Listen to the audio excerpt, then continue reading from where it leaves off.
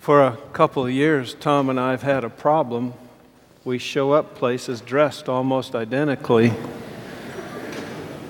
It really hit a crescendo a number of years ago when, for our chaplaincy work, we went to get our carrying permits for handguns.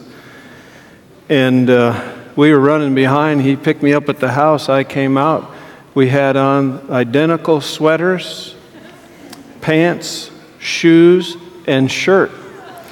And I looked at him, I said, if you tell anybody our names are Tom and Jerry, I'm going to shoot you.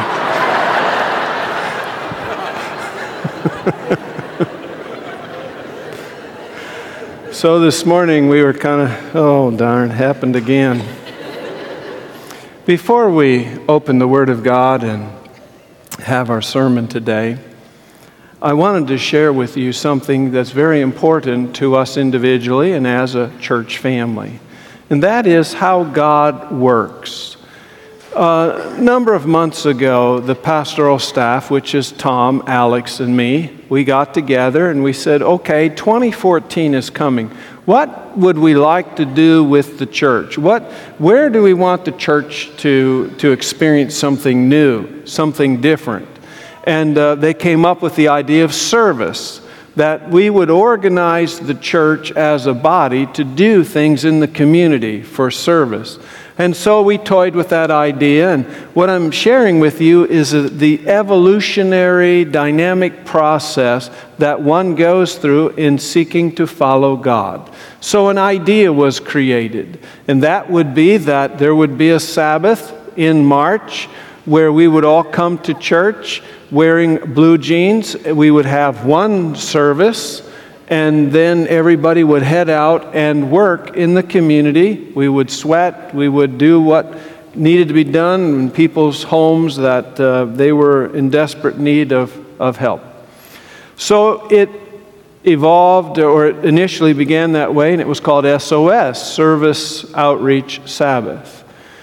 Well, then we got talking about it and thought, well, why are we going to cut off our services, worship services? That's a service to the community as well. So we put in the other two services in the Sabbath schools, and we said we'll go in the afternoon. And then we heard from some of you, and you actually asked some questions we simply couldn't answer. And so we got together and looked at it again, and we've changed it from SOS. Now it's SOW, which is sow. You reap what you sow. And it's called Service Outreach Weekend. And here's how it works. On Sabbath, we will have our normal services all morning, and then in the afternoon, we're going to spend our time in ministry in nursing homes and places like that. Ministry that is not associated with manual labor and the confusion that it might bring in some people's minds regarding the Sabbath. But on Sunday, we're asking you to give 4 hours. We're going to have projects all around the community where you will be able to bring your work gloves and your work clothes and your rakes and your shovels and that type of stuff. And on Sunday, we'll give 4 hours to that. Service Outreach Weekend. Now, Sabbath, after you've been out to the nursing home singing and talking to people, and there'll be other things associated with that. When that concludes, then we will come back to have a nice haystack meal to make it truly an Adventist program. So that's the evolution of it. It will all happen the last weekend of March. So we've gone from SOS to SOW, and hope that it makes sense to you. We've been on a journey together for a number of weeks now. Moving Forward Together is the series. And we began with a sermon about the theology of together. And we discovered that heaven, that's the philosophy of heaven, being together. It's all about heaven. It's all about God. It's all about who He is. And so then from there we had a number of weeks where we're looking at being together with God, knowing God. And one of the features was we learned that the word worship in the Greek is proskuneo, which means to kiss. And so being together with God, worshiping Him, is an emotional experience. It is to kiss Him, it's to embrace Him, it's to know Him and to love Him. And we went on a couple weeks in that vein, and then last week we began another section of moving forward together, and that is together, together. And we're talking about the church. And we looked at the New Testament church last week, and we saw that it grew dramatically because of the preaching of the apostles. Thousands of people heard the sermons. They became believers, and then they told their friends and family about their experience. The friends and family would join them to listen to the preaching, and they became believers, and the cycle continued. And before long, there were thousands and thousands of brand new Christians, a part of the New Testament church. A description of the work of the apostles is given in one verse. Let's go to Acts chapter 5. Acts chapter 5, verse 42. In Acts 5, verse 42, simply says this, "And daily in the temple and in every house they did not cease teaching and preaching Jesus as the Christ." So we have a description of the work of the 12 apostles. This work was going on daily. It was done in the temple. It was done in homes. It was centered in teaching and preaching, and what they were teaching and preaching was Jesus as the Christ. That means Jesus as the Savior. They were going all out to help people understand that they had a Savior, and His name was Jesus. And that becomes core for our understanding of the purpose of the church. It is to teach people that they have a Savior, and His name is Jesus. Now, we see the importance of that. Keep your hand here, or mark it somehow, and go to the right, and you'll come to 1 Corinthians. When you come to 1 Corinthians chapter 2, I want to read a passage of Scripture to you. Now, Paul wrote this. Paul started a church in Corinth, and he had to leave after a number of years. And later he wrote letters back to that church, and that's what's called 1 and 2 Corinthians. It's actually probably 4 or 5 letters, but they're combined down into 2 letters. And this is what he says regarding his work with them. "And I, brethren, when I came to you, did not come with excellence of speech or of wisdom, declaring to you the testimony of God. For I determined not to know anything among you except Jesus Christ and Him crucified. I was with you in weakness, in fear, and in much trembling. And my speech and my preaching were not with persuasive words of human wisdom, but in demonstration of the Spirit and power, that your faith should not be in the wisdom of men, but in the power of God." Now, Paul says something very interesting. He says, "I determined not to know anything among you except Jesus Christ and Him crucified." Why would he have to determine that? Why would he have to make a conscious decision that that would be his focus? Well, there's lots of things to talk about. There's all kinds of topics, there's all kinds of issues, there's all kinds of ideas that are associated with walking with God. But Paul said, look, it is Jesus and Him crucified that is the most important. And he brushed away all of the other stuff, and he got to the core of it. He got to what it was all about. It is Jesus and Him crucified. And in teaching Jesus and Him crucified, he was able to declare to the people that God, through this salvation brought to us by Jesus, God is able to forgive us. So the issue of God and how He deals with it is taken care of. Then on the other side of the cross, what does it do for us? You see, the cross is nothing to us unless it changes us.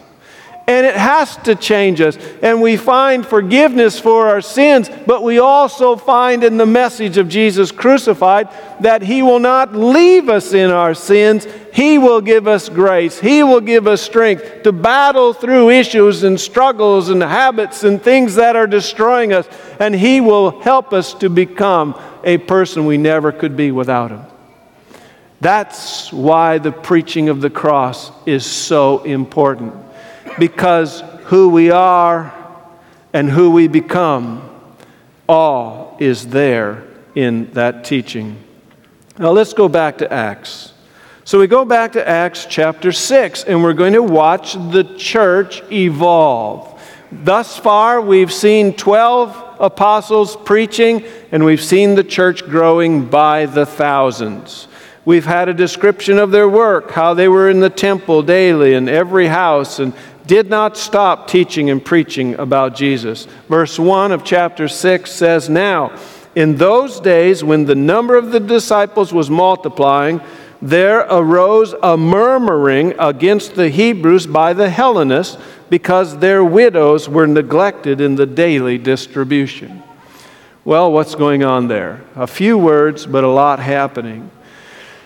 In the New Testament church, people sacrificed liberally to keep it moving forward and to support people who financially couldn't make it. They joined the church and they were just struggling financially. Plus, they had a ministry to the widows. There are two groups of widows that are mentioned: Hebrew widows and the Hellenist widows. The Hellenist widows are women who are associated either in their thinking and philosophy or genetically with Greece. Now, they may have married somebody that was Greece. Typically, the Hellenists were people who had a little different way of thinking about things than the Hebrews did. The Hebrews didn't particularly like the Hellenists. The Hellenists tolerated the Hebrews. They knew who each other were. They understood it in their culture, and there was a clear distinction. Now, in the distribution given to these widows, there was a murmur because the Hebrew women were getting more than the Hellenist women. Now, I don't know about you, but when I read that, that gives me a great deal of courage, a great deal of hope. This is the New Testament church.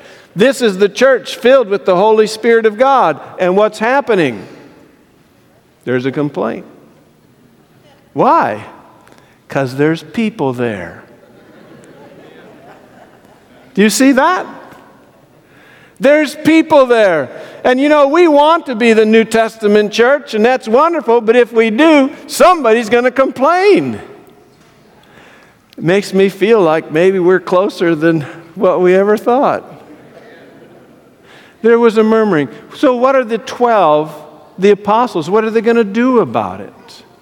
How are they going to deal with it? They're going to model for us God's plan of how to deal with situations. And it will actually evolve into another organizational structure in the church. The first thing I want you to notice is they don't dismiss it. They don't just say, "Oh, quit bothering us. We've got too much to do." No, they're going to deal with it. Listen, when there's a problem in the church, we need to deal with it. It doesn't just go away. Generally, makes bigger problems down the road. So they're going to deal with it. Let's see how they do it. Verse 2. "Then the 12 summoned the multitude of the disciples and said, 'It is not desirable that we should leave the word of God and serve tables.'" So they brought in a bunch of people and they said, "Look, we've got a problem. We recognize it. We understand it. We have a specific call from God to teach and preach His word. It would not be wise for us to stop doing that in order to take care of this problem." So they're praying about it, they're talking about it, and they come up with an idea, and the idea is expressed in verse 3. "Therefore, brethren, seek out from among you 7 men of good reputation, full of the Holy Spirit and wisdom, whom we may appoint over this business." Now, do you notice what happens here? These 12 men, who are the declared leaders of the church of God, are not dictating in one iota what should happen and who should do it. They get together with the church and they say, let's talk about this because we are together on this. It's all of us involved here. What should we do? They come up with the idea, let's come up with 7 men, but you decide who they are. You know people. You know how people are living. You decide who they are. You present them to us. We'll pray for them, and we'll set them aside for that ministry. And that's what happened. But we will give ourselves continually to prayer and to the ministry of the Word. And it goes on and it lists the 7 that they chose. And I'd like you to look at verse 6. It says, whom when they set before the apostles, and when they had prayed, they laid hands on them. And the word of God spread, and the number of the disciples multiplied greatly in Jerusalem, and a great many of the priests were obedient to the faith. Wow. So there was a crisis. There was a difficulty. They dealt with it. They didn't deal with it with a strong hand. They dealt with it together. Okay, what should we do here? Everybody's talking about it. Okay, you pick 7 people. We'll pray for them. We'll set them aside for this ministry. When it was done, the apostles were able to continue preaching, and the church was organized in 2 ways. The first one I mentioned, the preaching and teaching of the Word, and the second one is ministering to the needs of the people. Ministering to the needs of the people. So the word spread, and the number of disciples multiplied greatly. Now, how did they come up with that? How did they decide to do that? Well, obviously they're praying and they're asking God, and that helped. But really, in Jesus' teaching and in Jesus' life, He taught them that this is how it should be done. That the church should have a focus on service. Let's look at Mark chapter 9. Go to the left in your Bibles and you'll come to the Gospel of Mark chapter 9. In Mark 9, verse 33, we have a very interesting verse. Mark 9, verse 33, it says, then he, that's Jesus, came to Capernaum. And when he was in the house, he asked them, these are the 12 that were there at the time, one of them being Judas. Judas later would kill himself and he would be replaced. But these are the apostles. What was it you disputed among yourselves on the road? Now they were having a debate among themselves, an argument among themselves along the road. They're walking with Jesus on the road, but he cannot hear what they're arguing about. Do you know why? Because they kept going slower to get some distance. It's just a spiritual principle. You cannot have a self-centered argument in the presence of God. Can't do it. You got to separate yourselves. So they let him get on ahead, and then they started arguing, and we're going to learn in just a few moments. They're arguing about who's going to be the greatest in the kingdom of heaven. In this new church that Jesus is establishing, who's going to have their name on the marquee? Who's going to be the leader of it? Who's going to be the pope, if you will? And they're arguing about it. Now, this has tremendous ramifications for us in life, and here's how we apply it. We will never, ever get into a rip-roaring, knock-down, drag-out argument with our spouse as long as we sense the presence of Jesus in our house.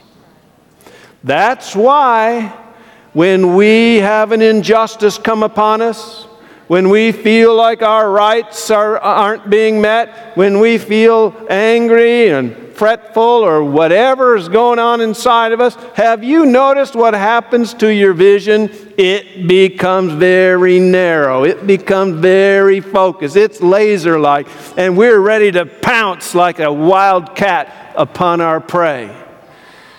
Hey, when we sense that happening, we got to back up, because that's exactly how the devil wants us to deal with human beings. So focused we don't see God in it.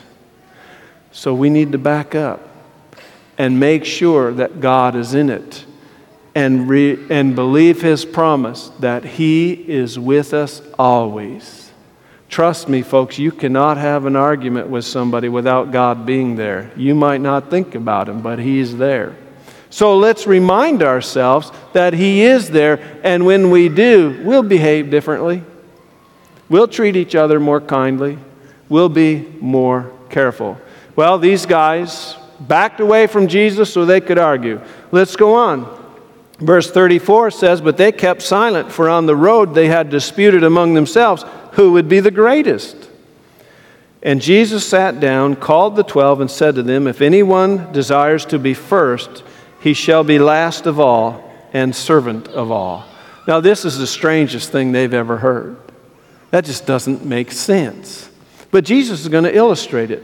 Verse 36, "Then He took a little child and set him in the midst of them. And when He had taken him in His arms, He said to them, Whoever receives one of these little children in My name receives Me, and whoever receives Me receives not Me, but Him who sent Me." So the receiving of that child is receiving Jesus and is receiving God the Father. What in the world does that have to do with this debate that they're having?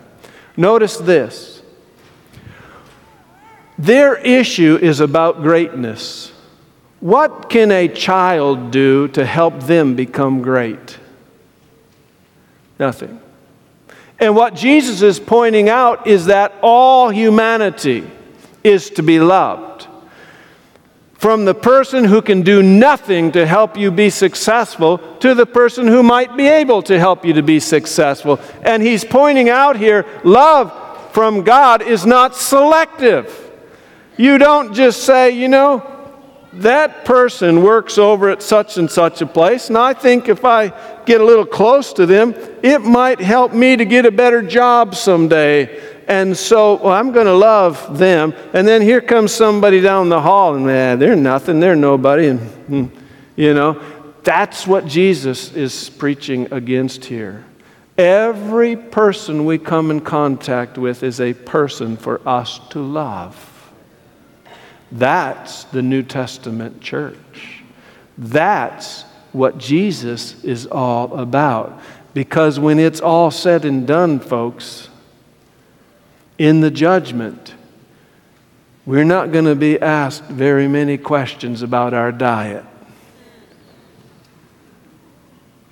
But there will be questions about how did we treat the people we lived with, we worshiped with, we worked with, people in the neighborhood, extended family, so forth and so on.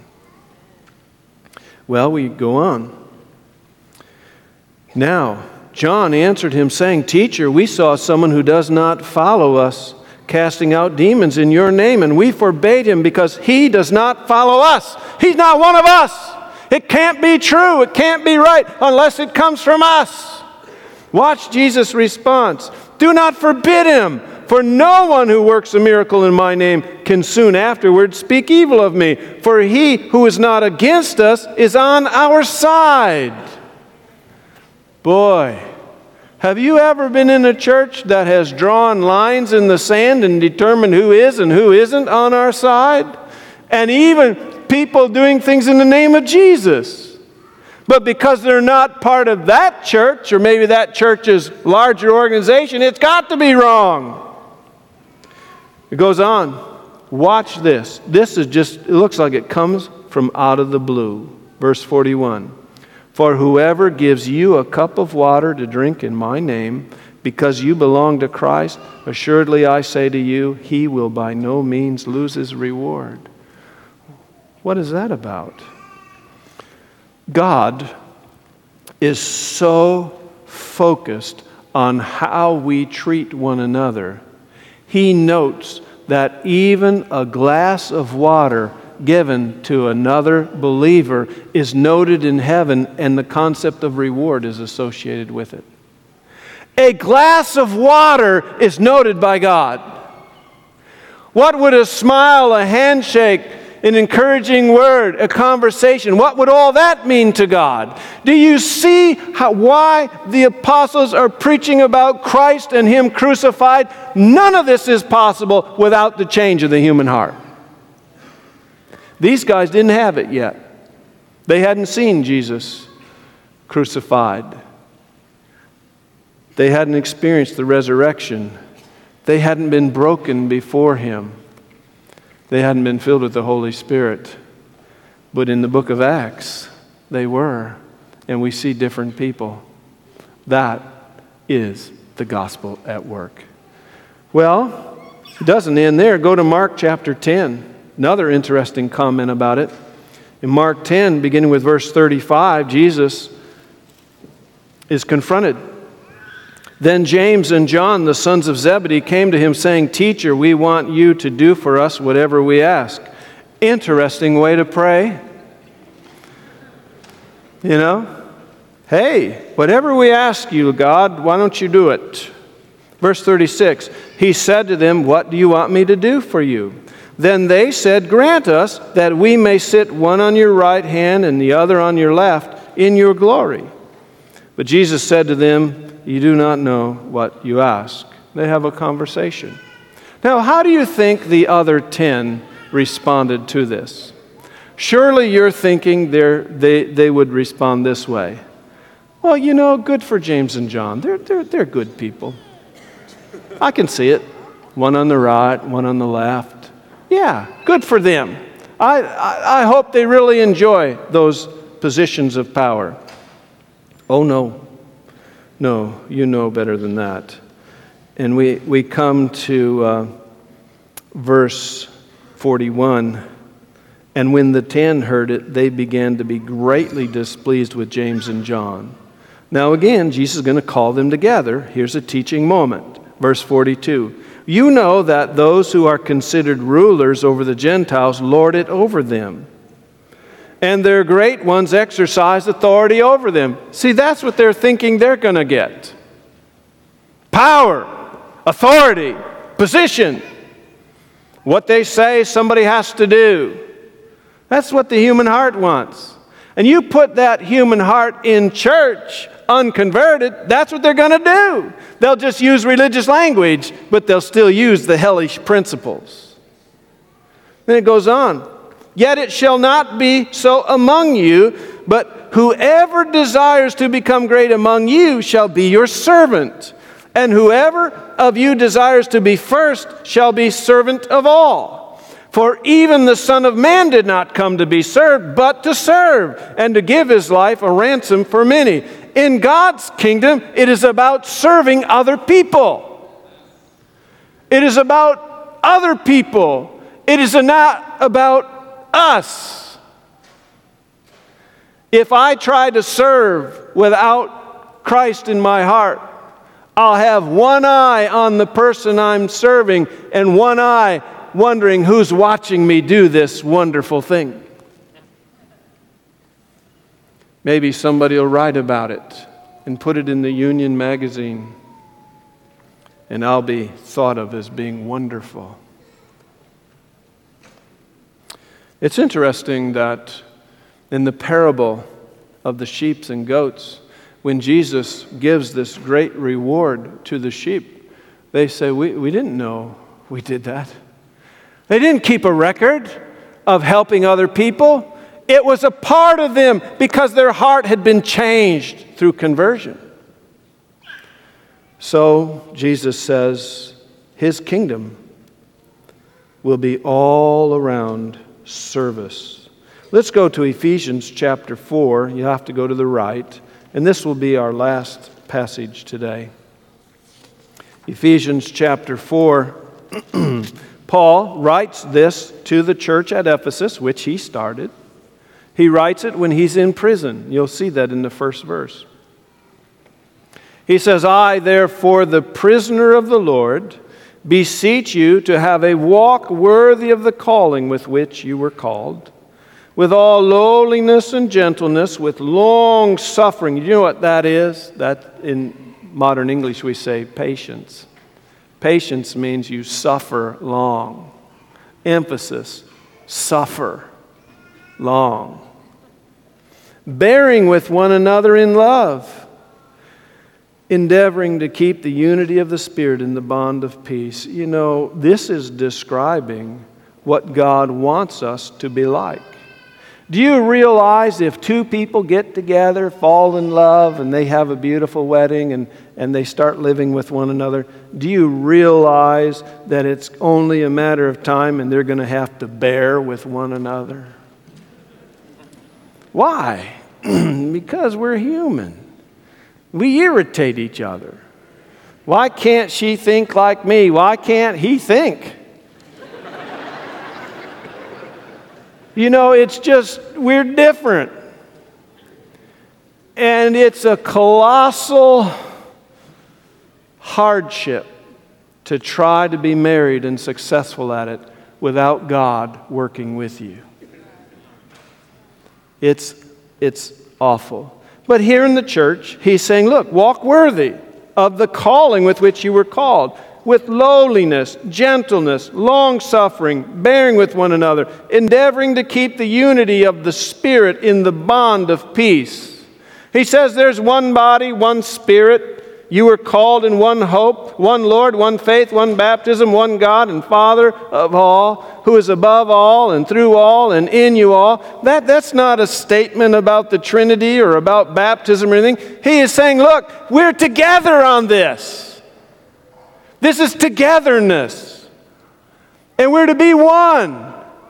And that's why they preached the cross and Christ crucified, because you and I can be vegetarians, we can keep the Sabbath, we can believe in the state of the dead, we can believe in the literal, visible, audible return of Christ, we can have the millennium nailed down, and we can know the eschatological charts to the very day when the death decree will be given. We can know all that, but if we don't love, we're not going to heaven. And we cannot love without being converted. Christ and Him crucified. And so, with humility, we're poised to serve one another. Why? Because our Lord and Savior did not come to be served, but to serve. How exciting it would be to truly care for other people. Imagine a church where every member had that perspective.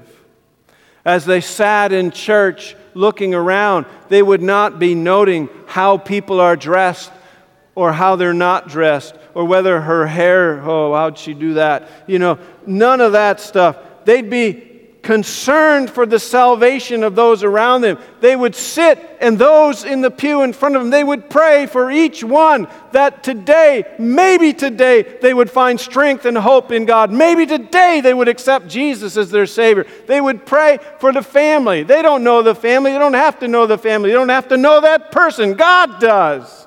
And He responds to those prayers. And it creates in us a heart of a servant. And we pray for those people in front of us and the people in our peripheral view. We can see them and we pray for them. What would it be like to walk into a church where everybody's praying for each other? It'd be the New Testament church. It'd be what God wants it to be. And some of you are so broken and hurt by life, you're thinking, I cannot serve, I can't do anything. I understand. I understand. But I want you to know that serving is one of God's methods of healing. And when we stop being so focused on our pain and start caring about other people, that is a huge step towards being healed. So a church getting together and they're praying for everybody around them. Imagine a church where every visitor felt welcomed and all of them were actually spoken to. Here's a bulletin. Happy Sabbath. Whew, glad they're gone. What would it be like if every member of the church was on the hunt, and when they saw somebody in the hall that they hadn't seen before, they said hello. Or if they see somebody looking around like they don't know where they are, what would it be like if that person was spoken to? Said, "Can I help you? Is this your first time here? You're looking for something." "My name is such and such. What's yours?" What would it be like? Imagine a church where the ministry of God's Word is so important that the children's Sabbath schools are teeming with parents begging for a way to get involved. Where can I help? These are my children, and you're teaching them about walking with God. What can I do to help? They don't sit on those chairs like bumps on a log, watching some woman or two killing themselves. But they get involved. They say, "I gotta help. These are my kids, and these are other people's kids. God loves these people." What would a church be like that was like that? Imagine a church that offered seminars, classes, and support groups to help people negotiate through the difficulties of life. Oh, we do that. And you know what? We do a lot of the other things too. But I want you to know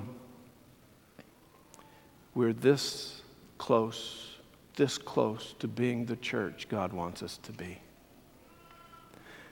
And the difference between my finger and my thumb is a short distance, but it means the difference of the outpouring of God from heaven and us doing church. And that difference is all of us praying for Jesus to be in our heart. For Him, His crucifixion, to truly change us. And so that our focus